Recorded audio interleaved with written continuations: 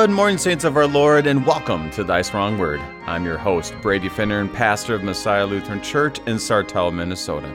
Thank you for tuning us in this morning on Worldwide KFUO. Christ for you, anytime, anywhere. A blessed Easter season to all of you this Friday, June the 10th, as the light of Jesus shines on us from Genesis chapter 14. It is a time where we see Abram and Lot back together, but not in a good way. We see an interaction between the king, Melchizedek, and also the priest, which ironically is going to point us to something further when we get to the New Testament.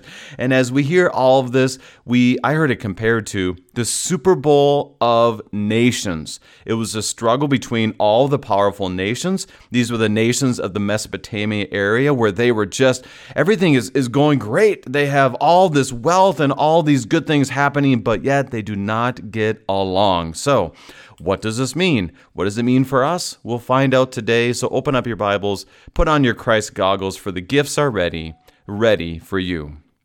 Thank you to our friends at Lutheran Heritage Foundation for your support of Thy Strong Word. Visit lhfmissions.org for more information, lhfmissions.org. Today is going to be a different day. Never done this. This is 18 months into my time as host of Thy Strong Word, and today our guest was not able to be with us. So I'm going to go at this solo.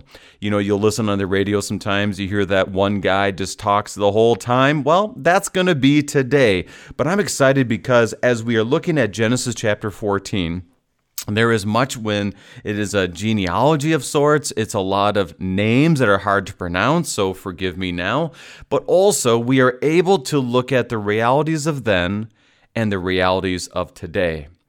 Now, going back to me, myself a little bit, I always ask our guests, hey, welcome, and what's happening for you? For me, right now, the ministry at Messiah is going well. Many transitions that are happening here in our congregation, but also at the same time, we get to summer months, Minnesotans run away to the lake. They don't tell you what lake it is. Sometimes I pessimistically think it's because they don't want us to visit them at the lake. And part of it is just an easy way, instead of trying to describe what lake you're going to, by just saying, I'm going to the lake. So we're right in the heat of that. It's getting a little warmer. We have our 2 months of no snow threat at this point in our time. And also, we are just enjoying God's creation. For me and my family, we are going to Florida this next week, which I'm excited about, and be able to spend time together as a family. So just a reminder for you and our listeners, for all of our listeners, is to take that time. Take that time as a family to take that vacation, cut yourself off from whatever might distract you. Hopefully, and I would encourage you to do this, when you do go on vacation, spend some time, open up the scriptures. I'm not sure if you will look up Genesis 14 in order to open up the scriptures together as a family, but try to find a way that you can join together in prayer, the word, and also worship. When you are on vacation, find a church. I would encourage you to find an LCMS church. If you go to lcms.org, you'll be able to find the church page on there on that website, lcms.org, and receive the gifts and worship on vacation. It makes a big difference. I've noticed that. I love it because I get to sit with my family, never usually able to do that. So I'm looking forward to that as well.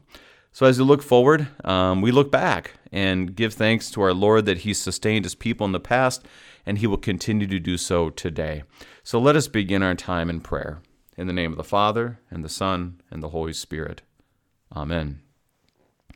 Lord God, your word is living and active, sharper than any two-edged sword. As we hear from Genesis chapter 14 today, we see of the sinfulness and the battles that happen in this broken world. It happened among these nations. It happened among these 4 kings. And Lord, it happens in our own world. Which is why today we pray for the nations in Russia and Ukraine, the battles that are happening around the world that never makes the news, and the battles that happen on our streets, in our homes, and other places in our own country, in our own communities, and we ask for peace. As we see here today, you are the one who sustains your people. We ask that you would sustain us, that your Holy Spirit would guide us, and that we will see Christ. And we ask all this through Jesus Christ, your Son, our Lord, who lives and reigns with you in the Holy Spirit, one God, now and forever. Amen. If you have any questions concerning our text today, send us an email, kfuo@kfuo.org, kfuo@kfuo.org. We're going to be beginning today by reading all of Genesis 14. And I'll be coming back and looking at different sections of it. One, because I don't want to read all those names again, but it is something also for us to be able to reflect on these words and to see what's the main reality. That one thing I really enjoy and I want you to think about is that when we look at the world, we'll say, oh my gosh, things are getting worse. Well, in some ways that might be true, as it tells us that before Christ returns, things will get worse. But also to realize that there's nothing new under the sun, that the battles and the wars that happened then are the battles and wars that have happened today. In some ways, they're worse in those days than they are today. And so we remind ourselves there's nothing new. This is a broken world, and where do we go? The same source of our hope, which is the Lord, our Lord in Christ. The Messiah they hope for is the Messiah that we have seen and that we believe in. Not seen in the sense of sacramentally, but not seen, but know that he has come and become flesh on this earth. So their hope is our hope, and our hope is ultimately pointing us to Christ and eternity with him. So let's begin in Genesis chapter 14. As we'll be reading from the English Standard Version, we hear the word of our Lord. In the days of Amraphel, king of Shinar, Arioch, king of Elasar, Chedorlaomer, king of Elam, and Tidal, king of Goyim. These kings made war with Bera, king of Sodom, Bersha, king of Gomorrah, Shinab, king of Admah, Shemaber, king of Zeboim, and the king of Bela, that is, Zoar. And all these joined forces in the valley of Siddim, that is, the Salt Sea. 12 years they served Chedorlaomer, but in the 30th year they rebelled. In the 14th year, Chedorlaomer and the kings who were with him came and defeated the Rephaim in the Asheroth of Karnaim, and Zizim and Ham, and Ammon and Shavah-Kiriathaim, and the Horites in the hill country of Seir, as far as El Paran and the border of the wilderness. Then they turned back and came to En Mishpat, that is Kadesh, and defeated all the country of the Amalekites, and also the Amorites who were dwelling in Hazazon Tamar. Then the king of Sodom, the king of Gomorrah, the king of Admah, the king of Zeboim, the king of Bela, that is Zoar, went out, and they joined battle in the valley of Siddim with Chedorlaomer, king of Elam, Tidal, king of Goyim, Amraphel, king of Shinar, and Arioch, king of Elasar, 4 kings against 5. Now the valley of Siddim was full of bitumen pits, and the kings of Sodom and Gomorrah fled. Some fell into them, and the rest fled to the hill country. So the enemy took all the possessions of Sodom and Gomorrah, all the provisions, and went their way. They also took Lot, the son of Abram's brother, who was dwelling in Sodom, and his possessions, and went their way. Then one who had escaped came and told Abram the Hebrew, who was living by the oaks of Mamre, the Amorite, brother of Eshcol and Aner. These were allies of Abram. When Abram heard that the kinsmen had been taken captive, he led forth his trained men, born in his house, 318 of them, and went to pursuit as far as Dan.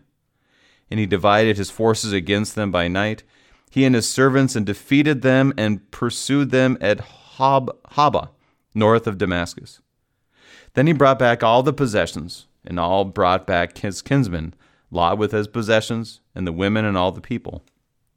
After his return from the defeat of Chedorlaomer, and the kings who were with him, the king of Sodom, went out to meet him at the valley of Shaveh, that is a king's valley.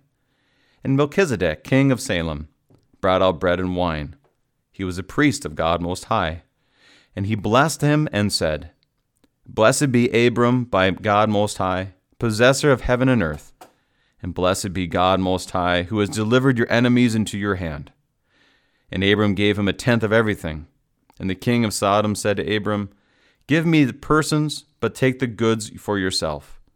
But Abram said to the king of Sodom, I have lifted my hand to the Lord Yahweh, God Most High, possessor of heaven and earth, that I would take a thread or a sandal strap or anything that is yours, lest you should say, I have made Abram rich. I will take nothing but what the young man have eaten, and share the men who went with me. Let Aner, Eshcol, and Mamre take their share. This is the word of our Lord, as we hear from Genesis chapter 14. Now, if we go back to chapter 13, we remember how it was Abram and Lot who had separated. One went one direction, and the other one went the other. And as it was done, it was obvious for Lot to look at that land to the right, and for him to say, I like that place. I want to go there. And ironically, that is the place where there was a whole lot more issues. The invading kings met the coalition of the 5 kings from the region that Lot had chosen. It is an interesting reality that although it looked really nice, it was full of sin, full of issues, and now it all came to a head. Because we see these kings, for example, Amraphel, Shinar, Kedorlaomer, and Tidal, and all of them were ones that were ready to fight. They were ready to go back and forth as much as they possibly could. And we realize how we all want to play, we want to lay claim to our own areas. And if we feel like there being problems, they're going to fight back. And we see this all lay a hold and all come to a head because we want to make sure that that's our area. Don't mess with my area. And that's exactly what was happening.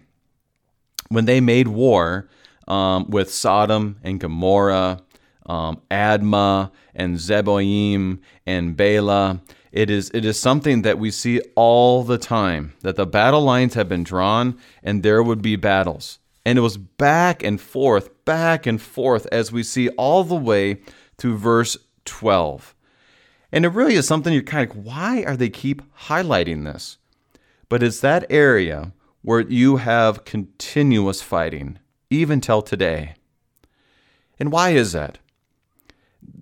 Just because of sin.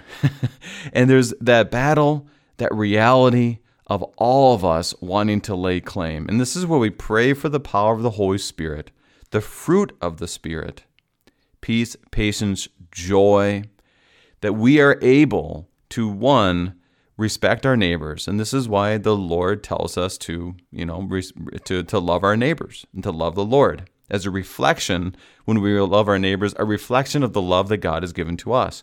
And when we lose sight of that, this is what happens. And it's an unfortunate reality for us. We also pray for our military, for our government, as they try to keep peace. It doesn't require someone to be a Christian in order to keep peace, but it is something that we continually pray for our own country and for those around the world. And so we see it full bore. Not only do they attack one another, but then they'll turn back and attack again, whether it's on the north end of the Salt Sea, whether it's more on the south end, which is that region. And I would encourage you to find a map, look up online, map of Genesis chapter 14, because it does extend from that Salt Sea, which is, just around there with Jerusalem, just south of there, the Jordan River, and you go south into there, almost gets into Egypt, all the people who are involved within these battles. And it's something that's very important because if you were to go there today, you would see those lines have changed many, many times throughout history.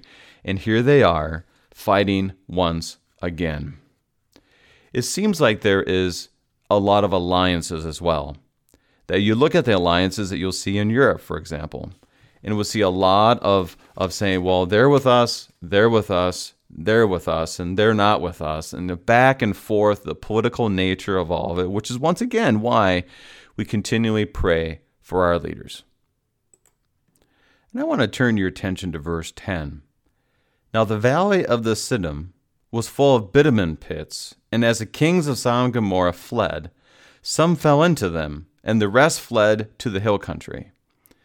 It was interesting to me because sometimes these bitumen pits are called tar pits because they're basically crude oil seeping through the Earth's crust and coming up through this. It reminds me of the Beverly Hillbillies, that he shoots the gun and all of a sudden there's oil that comes up out of those hills, and they have all this money.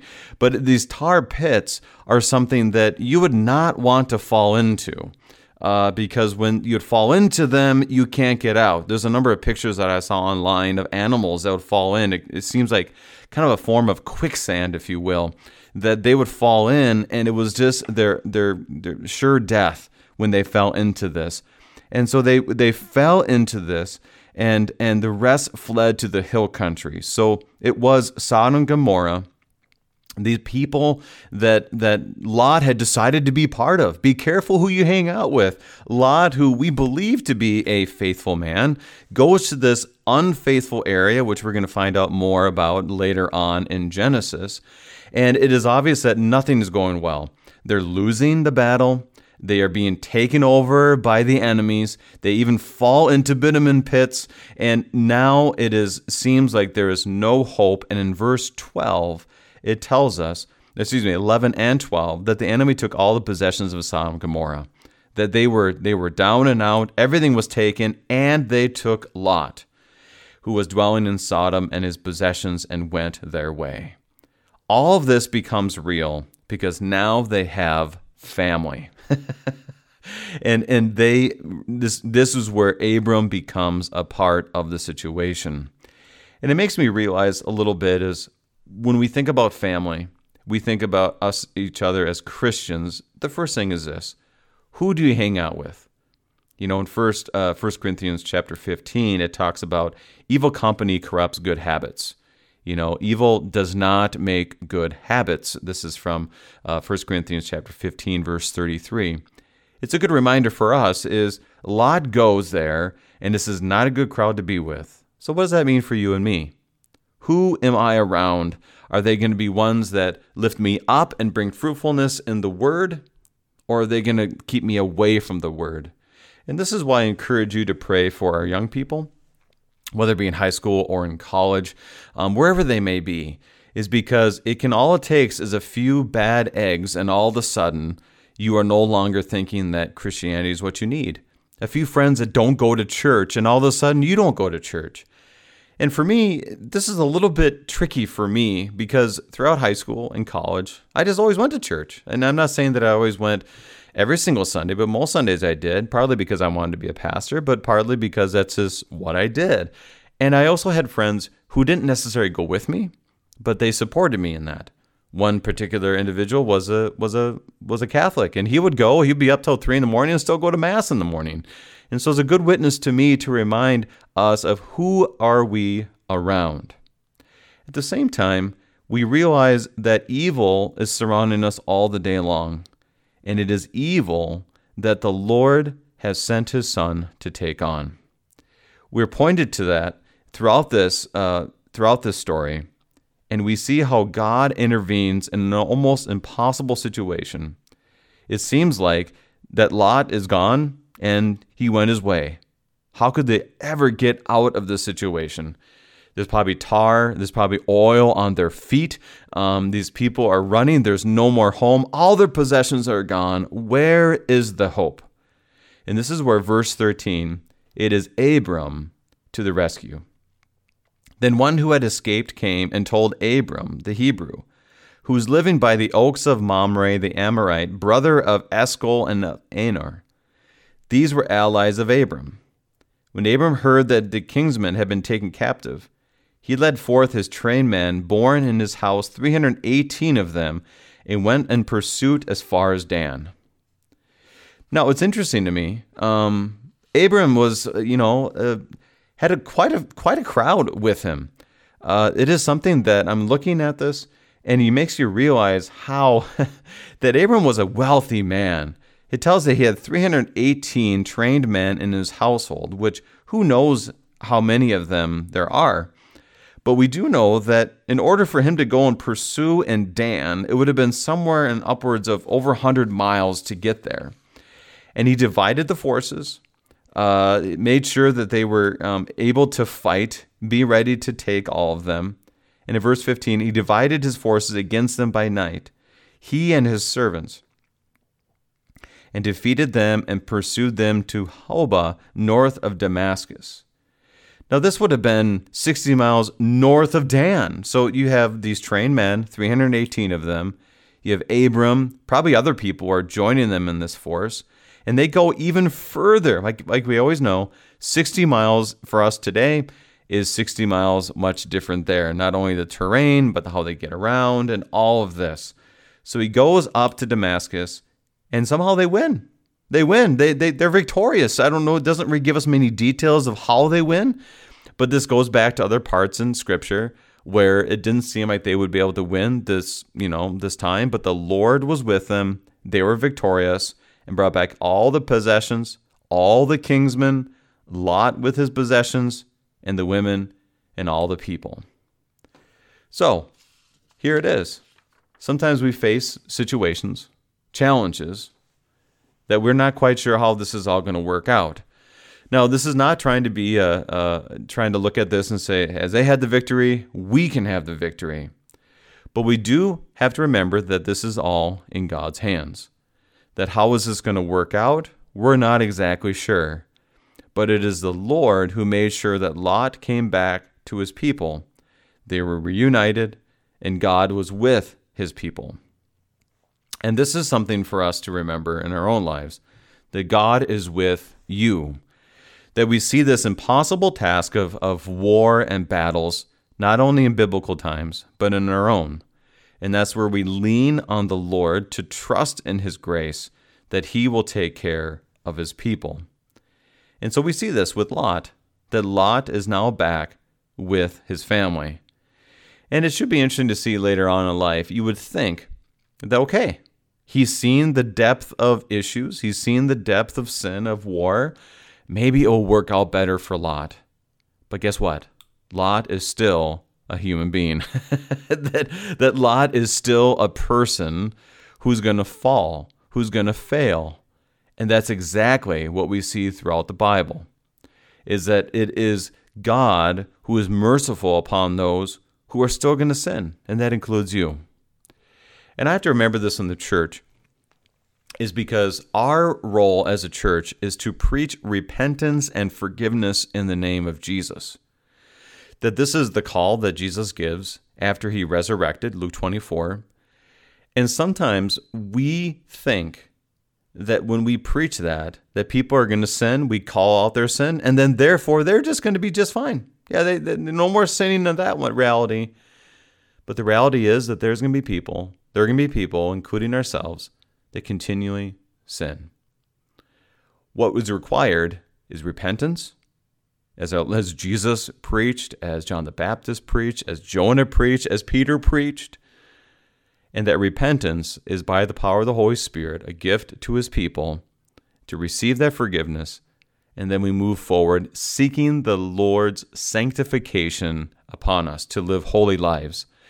And what happens? We sin again, and we receive that blessed forgiveness on account of Jesus.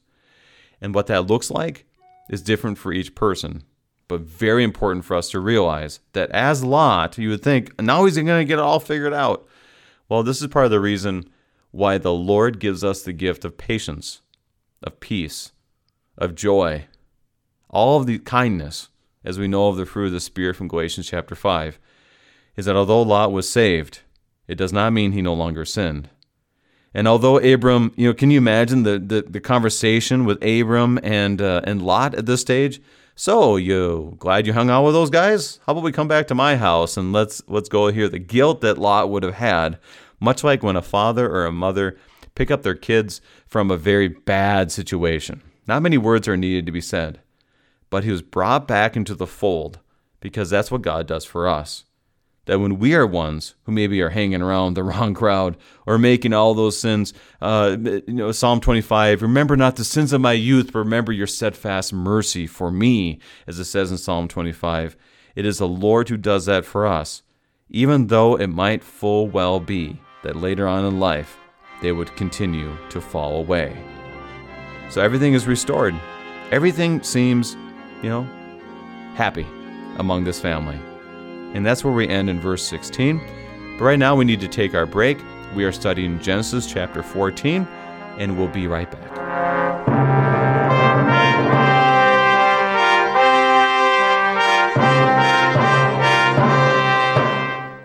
On America's college campuses, doors are open to sharing the good news of Jesus Christ. The number of international students studying at American schools has more than quadrupled over the past decade. For many of these young men and women, it's their first time living in a free society where they can ask questions about Christianity. You can help answer their questions. Go to lhfmissions.org and partner with the Lutheran Heritage Foundation to translate good Lutheran books into languages these students can read and understand. lhfmissions.org.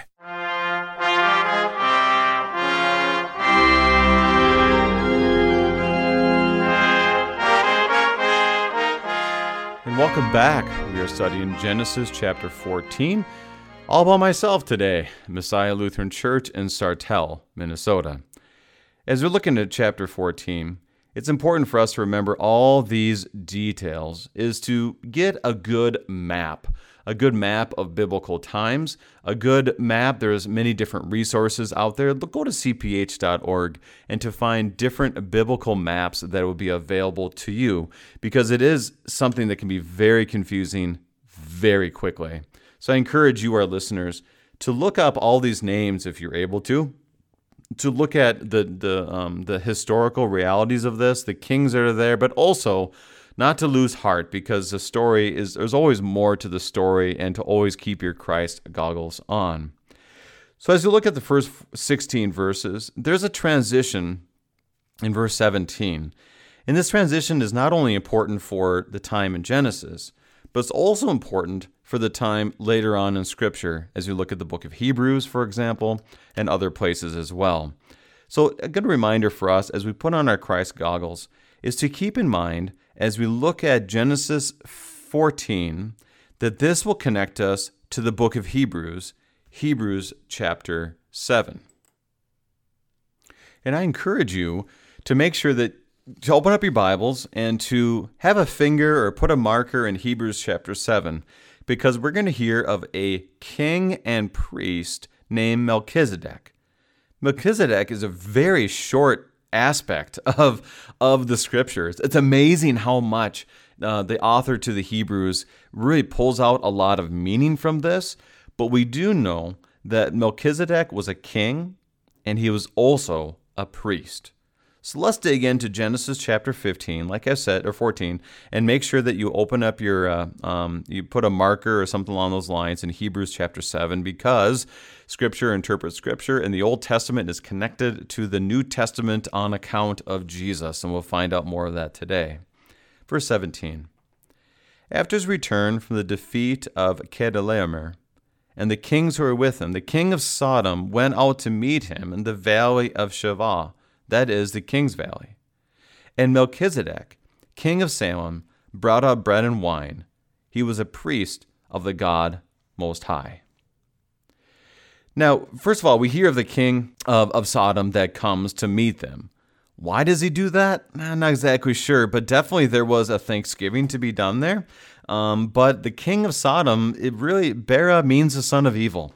So this king, as we'll see later on, does not necessarily come into Sodom after everything had been destroyed and reinstitute a holy nation. He does not come in with the desires that his people would have peace and his people would have joy and they would go back to the Lord.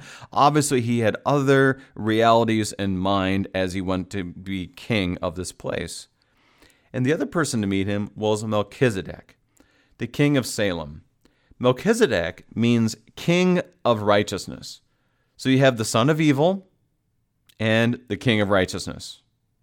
And the place that he's from is Salem. In contrast, Sodom means burning, as we know later on why that is that way. And so these are the areas and these are the people that are coming together, kind of like, the angel on one shoulder and the devil on the other shoulder. And you're kind of like, what is this all going to be? First of all, Melchizedek brings gifts. He probably brought those gifts out of faith, from faith that he brought these gifts to Abram. Bread and wine, which is a very common food to bring to a feast still today. I mean, if you go to a gathering, especially if you eat at a great Italian restaurant, you're going to have plenty of bread and you'll probably have plenty of wine that is being served during that time. So this man of peace, this man of righteousness from the town of peace brings these gifts, and he is a priest of the Most High God. So it's kind of interesting because you'll hear this. It's a priest and a king. Maybe you've heard something similar of a guy in the New Testament that is there. But this priest and king comes to Abram.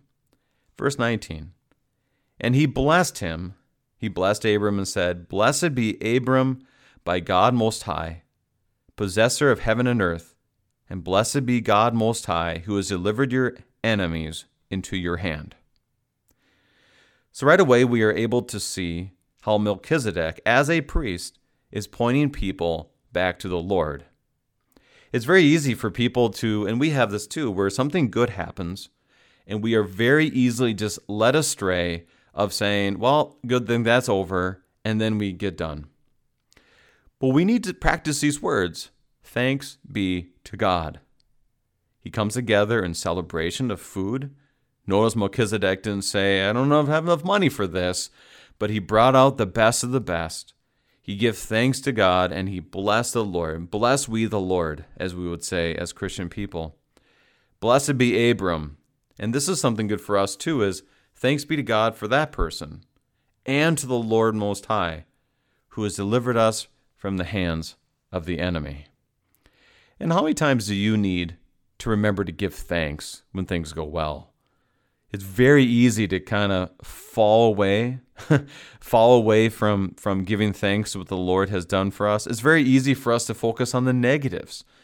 But here we see Melchizedek as that man who brought the righteousness of God, who brought the reality of God and filled these people's souls with an understanding of who God is. And this is something that's important for you to remember, that that's the role of your pastor and other church workers at your congregation. I find it interesting that one of the true joys that I have as a pastor is you go visit people when they're in time of struggle. A lot of times, if you were just to look from the outside, for example, if you're a family member and the pastor comes to visit, we can kind of think, well, isn't that just nice that he came to visit? And it could be a situation where the pastor comes and he just tells a few jokes and does a few things and then he leaves. Well, that's not the reason your pastor visited. That's how why a friend visits, or your non-religious friend visits you. When the pastor comes, yes, there is small talk. Yes, there is maybe some jokes. Yes, there is some relational and thanksgiving that he has come. But the role of the pastor is to point us to word and prayer, maybe the sacrament as someone's in the hospital or in need. That is what is to be done. And so Melchizedek was doing his vocation as a priest, filling them with the gifts of God. How do we not see bread and wine and not think about the Lord's Supper? I'm not making that one-to-one connection, but there's definitely that feast understanding, the future feast that we will have in eternity, but also the feast that we have now, and points them to the Lord. How easy could it be for Abram to say, well, I did that.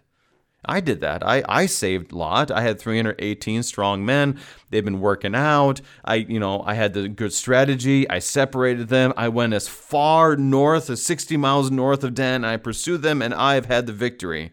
But no, Melchizedek is that person that says, Blessed be Abram by God Most High, possessor of heaven and earth, and blessed be God Most High, who's delivered your enemies into your hand. That's what we have to remember, is that the Lord will provide, and may we always give him the praise. Now, from there becomes a new situation in verse 20, at the end of verse 20, And Abram gave him a tenth of everything. Now, this goes into what we understand to be 1/10 or a tithe. Now, he's very careful that what he does with this treasure that he had rescued from the hands of the Eastern kings, that he gave it away.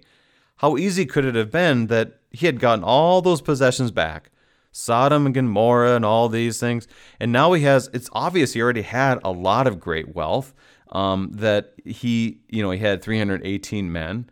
With that, he would have women. With that, he would have probably a lot of land, because how do you make sure that 318 men are working, right? And as he looks at that, he then takes all of this and he gives 10% away. 10% is not a big deal when you have $1. You have $1, 10 cents, no big deal. But if you're making $100,000, boy, it's hard to give away $10,000. If you're making $1 million, boy, that's hard to give $100,000 away, that's for sure. Now, what we want to make sure is that we don't see this as, he did that for 10%, therefore you are required to do so.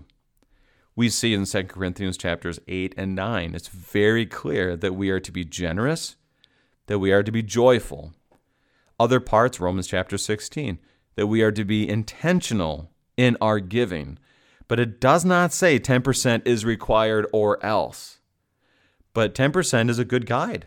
I mean, it's good for us to be able to say, what can I give back to the Lord? Sometimes a tithe, as we will say today, is 20%. If you were to look at the Old Testament laws, Leviticus, and looking at the temple and everything else, that people were giving upwards of 30% of everything in order to go back to the ministry of the tabernacle or to the temple. So if anything, 10% is the least amount you should give. But it is very clear that we are called to be generous. And the tithe that he gives is something he gives back to the Lord. Why he did this? Not really sure. Melchizedek was a priest. He was given this obviously to the Lord. And when we give this, it isn't just so that God would be, the ministry would continue that he gave, but he did it out of faith, knowing that when we give in faith, the Lord blesses his people. This is the first reference we have to a tithe to this point. And it's interesting to think, how'd that all come about? But it is there. We see it later on of the tithe. We see of Malachi chapter 3 speaks about the tithe, and you will not rob God, but that there's a lot of law there. Of course, generosity is law, because we look to the gospel, the generous God who then gives to us, and therefore we should be generous as well. But this tithe is just a good example for you. How can I be generous? Because generosity is not an option for Christian people. Generosity is who we are. How could you not look at the cross, where Jesus is bleeding and dying and breathes his last breath, and think, I don't need to give that much, do I? Because by the power of the Holy Spirit, he will bless our generosity. Generosity to the poor, specifically to your church, and also as we look at our everyday life. Lord, help us to be generous. Now this brings us back, and I want to go here now, to go to Hebrews chapter 7. So open up your Bibles, and as you look at Hebrews chapter 7, these words are very important, and I wanted to read through them because they are so, it's interesting. Like I said, there's not much about Melchizedek in the Old Testament, but boy, does the author really hit home with this. So go to Hebrews chapter 7, and I'll be reading a major portion of this. For this Melchizedek, verse 1, king of Salem, priest of the Most High God, met Abraham returning from the slaughter of the kings and blessed him. And to him Abraham apportioned a 10th part of everything. He is first, by translation of his name, King of Righteousness. And then he is also the King of Salem, that is, King of Peace. He is without father or mother or genealogy, having neither beginning of days nor the end of life, but resembling the Son of God, he continues a priest forever. See how great this man was, to whom Abraham and the patriarchs gave a 10th of the spoils. And those, the descendants of Levi, who receive the priestly office and have a commandment in the law to take tithes from the people, that is, from their brothers, though these are also descended from Abraham. But this man, who does not have his descent from them, received tithes from Abraham and blessed them who had the promises. It is beyond dispute that the inferior is blessed by the superior. In the one case, tithes are received by mortal men, but in another case, by the one of whom is testified that he lives. One might even say that Levi himself, who received tithes, paid tithes through Abraham. For this, he was still in the loins of his ancestor when Melchizedek met him. So there's a few points that the author is making.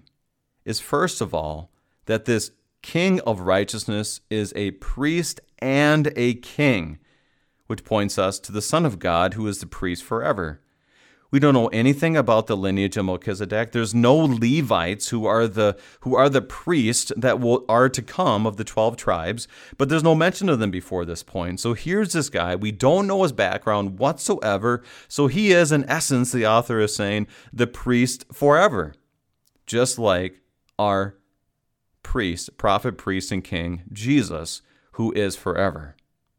And this man had nothing to bring of any lineage or whatever might be, and it was the superior blessing the inferior, meaning that Abram from the Lord blesses the inferior, and it is the same way our God does to us. And as he receives this, we realize very clearly that this priest is the precursor to Christ, Melchizedek. And that is for us to remember as we hear these next few words. Now, if perfection had been attainable through the Levitical priesthood, for under it people received the law, what further need would there have been for another priest to arise after the order of Melchizedek, rather than one named after the order of Aaron?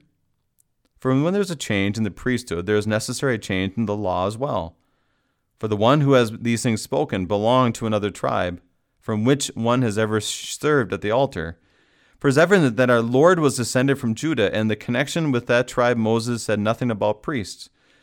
This becomes more evident when another priest arises in the likeness of Melchizedek, who has become a priest not on the basis of legal requirement concerning bodily descent, but the power of an indestructible life. For his witness of him from Psalm 110, verse 4, you are a priest forever after the order of Melchizedek. This is another example of how Scripture interprets Scripture. Psalm 110 tells of this priest forever after the order of Melchizedek, meaning that this priest would come almost out of nowhere. And this priest would be forever as Melchizedek, we would say, is as well, even though we know full well that Melchizedek would have died, but we don't hear of it. That is where all of this comes together, that this Melchizedek was pointing us to Christ, that this priest out of nowhere would be pointing to the greater priest.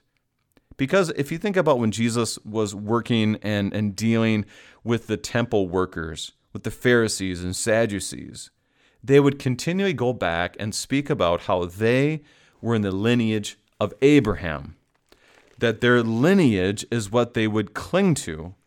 But as we know from Romans chapter 4, it is our kingdom, our lineage goes back to Abraham by faith. That Abraham believed God and it was counted to him as righteousness. And the same thing for us, that when we in faith are counted as righteous, we are part of the lineage of Abraham, not by circumcision, not by works, so that any man may boast, but simply by faith. So once again, this is where we see Jesus in Genesis. And that would be a fascinating study in itself. I'd be fascinated to see if I have to look this up. I mean, if you, our listeners, find this, look it up as well. Is Jesus in Genesis, and let's see all the references where we're able to see Jesus in Genesis. Now, one of the blessings we had in Genesis chapter 4 with a study of Mark Jasa, Pastor Mark Jasa from California, is really, I do wonder sometimes if we think, well, you can't find Jesus, you can find Jesus too much almost in the Old Testament. And then you're kind of, oh, you're probably right, we don't need to go there. Well, let's not stop, let's not try to stop finding Jesus in the Old Testament. Because here specifically, Melchizedek, only a few verses, proclaimed again in Psalm 110, is now proclaimed again in Genesis. And what greater thing is there to read the Bible and to continually find our prophet, priest, and king, our Lord Jesus Christ, in every single page. So, he gives a tithe of everything. Verse 21. And the king of Sodom said to Abram, "Give me the persons, but take the goods for yourself." But Abram said to the king of Sodom, "I have lifted my hand to the Lord Yahweh, God Most High, possessor of heaven and earth, that I would not take a thread or a sandal strap or anything that is yours, lest you should say that I have made Abram rich." Now here's a scenario. The king of Sodom comes in, doesn't say that he gave a tenth, probably not true, but he said, "Give me the people, give me my people, but you can have all the goods, you can have all the riches, you can have all the food, you can have all the harvest, you can have all of those things. Just give me the people." But Abram knows full well that there'd be a later time, that he would say, "You know what? I gave you this good deal. And then you took all those possessions, so you owe me." This is kind of how we operate as human beings. I give you this, you give me that. And this is where the covenantal language that we'll hear throughout the Old Testament especially, that he says, "I will make a covenant with you," which we will see here and just coming up here in chapter 15. That covenant with God is a one-way street.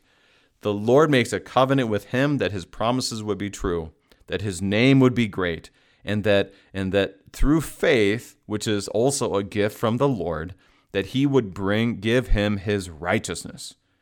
And here he was making a covenant to say, "Give me your people, you keep the rest." And that could be brought back to him later on. But also the reason why he did this is not for the sake of more power, more possessions. It's clear he has plenty of possessions. The crazy thing is he already gave 10% away, so he could easily do the math. I mean, how many times do you do this kind of math where you're like, okay, all right, so if I give that 10% away, then I'm gonna get it somewhere else. So someone's gonna give me a gift or whatever it might be, and then how tempting is it to receive those other gifts and to kind of say, "See, I made up for the gift I just gave. All right, thanks be to God. Everything is good." So he could have easily done that. I gave 10%. You know, if Abraham in today's world had $100,000, gave away $10,000, and now the king of Sodom is saying, "Hey, how about you?" It's crazy. "How about you? I'll give you basically $10,000 of stuff right now, so you're good to go." But he doesn't do that. He makes sure that he gives it back to his people, knowing full well that this king of Sodom was not necessarily a king of righteousness, but a king of destruction or of evil, and the town of burning. And we say later on that this was not necessarily a good transaction, as if the king of Sodom received this and then says later, "Oh, I'm going to repent and believe in the Lord, and I'll find at least 10 righteous people in the community." It doesn't happen. But Abram says, "I have lifted my hand to the Lord Yahweh, God Most High, possessor of heaven and earth." This goes back to Psalm 24, verse 1. The earth and the universe is his. And that's good for us to remember that all of this is his. So how can we be generous? For people will say, "I have made Abram rich." But the reality is that we know that with those possessions comes other issues. Verse 24, "I will take nothing but what the young men have eaten, and the share of the men who went with me. Let Anar, Eshcol, and Mamre take their share."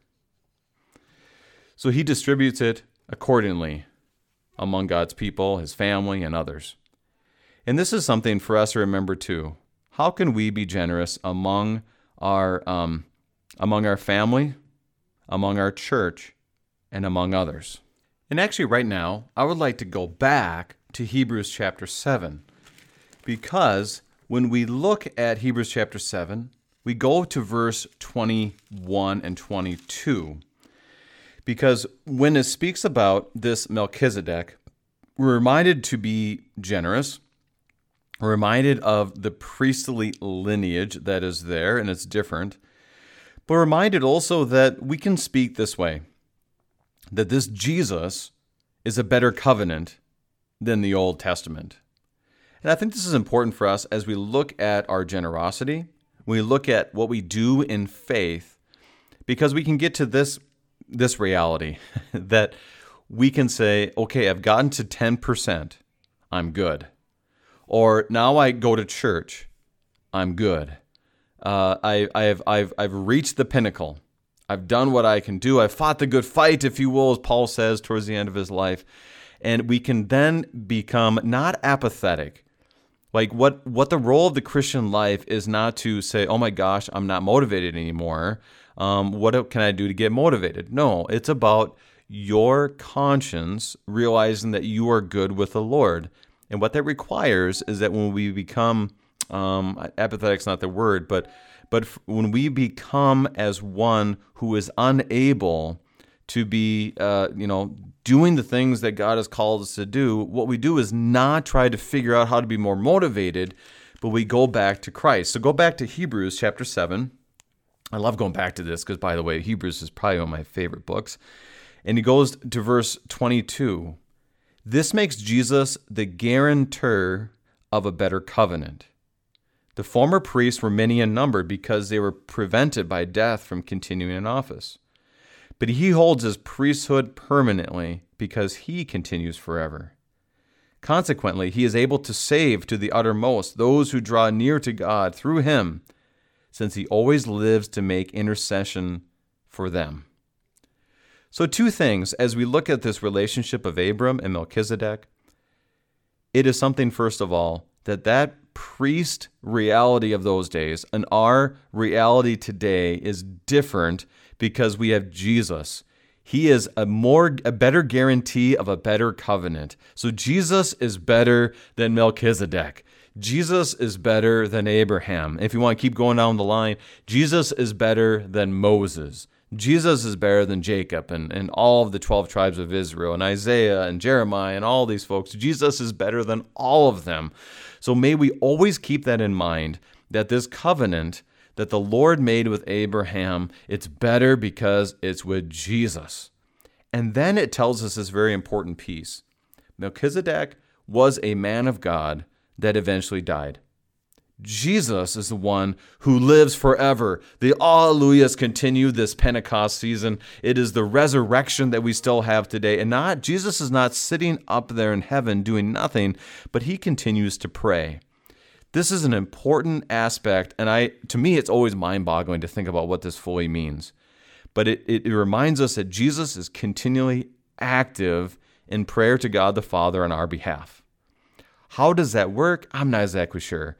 How does this happen? I'm not exactly sure. But the strength that we have when we realize that our family and our church family and other people are bringing us to the feet of Christ in prayer, just think about this. Jesus at the same time is praying for you as well. And that is a powerful, powerful thing because he is the better covenant, that he is the only covenant that will matter for us, and he is the one and source of our salvation. So as I usually ask my guests at this stage, how would you summarize our text and encourage our listeners? Here's what I would say. In this world you will have tribulation, but take heart, because Jesus says, I have overcome the world. With this, he will bless you through the proclaimed word. Go and receive this proclaimed word. I heard a pastor recently say that he had just retired and he started going to a church, and he said, you know what? I even know that I'll be blessed if I don't like the preacher, because that preacher is preaching the word of God. May we do the same. May we receive those words as Abram received that blessing from Melchizedek, and may we be generous as our Lord Jesus has been overflowing with generosity to us. So I encourage you, keep praying, keep receiving, keep giving, for it is the Lord Jesus who keeps giving and praying for you. I'm your host, Brady Finnern, pastor of Messiah Lutheran Church in Sartell, Minnesota. Thank you for joining us, and the Lord keep you safe in the palm of his hand.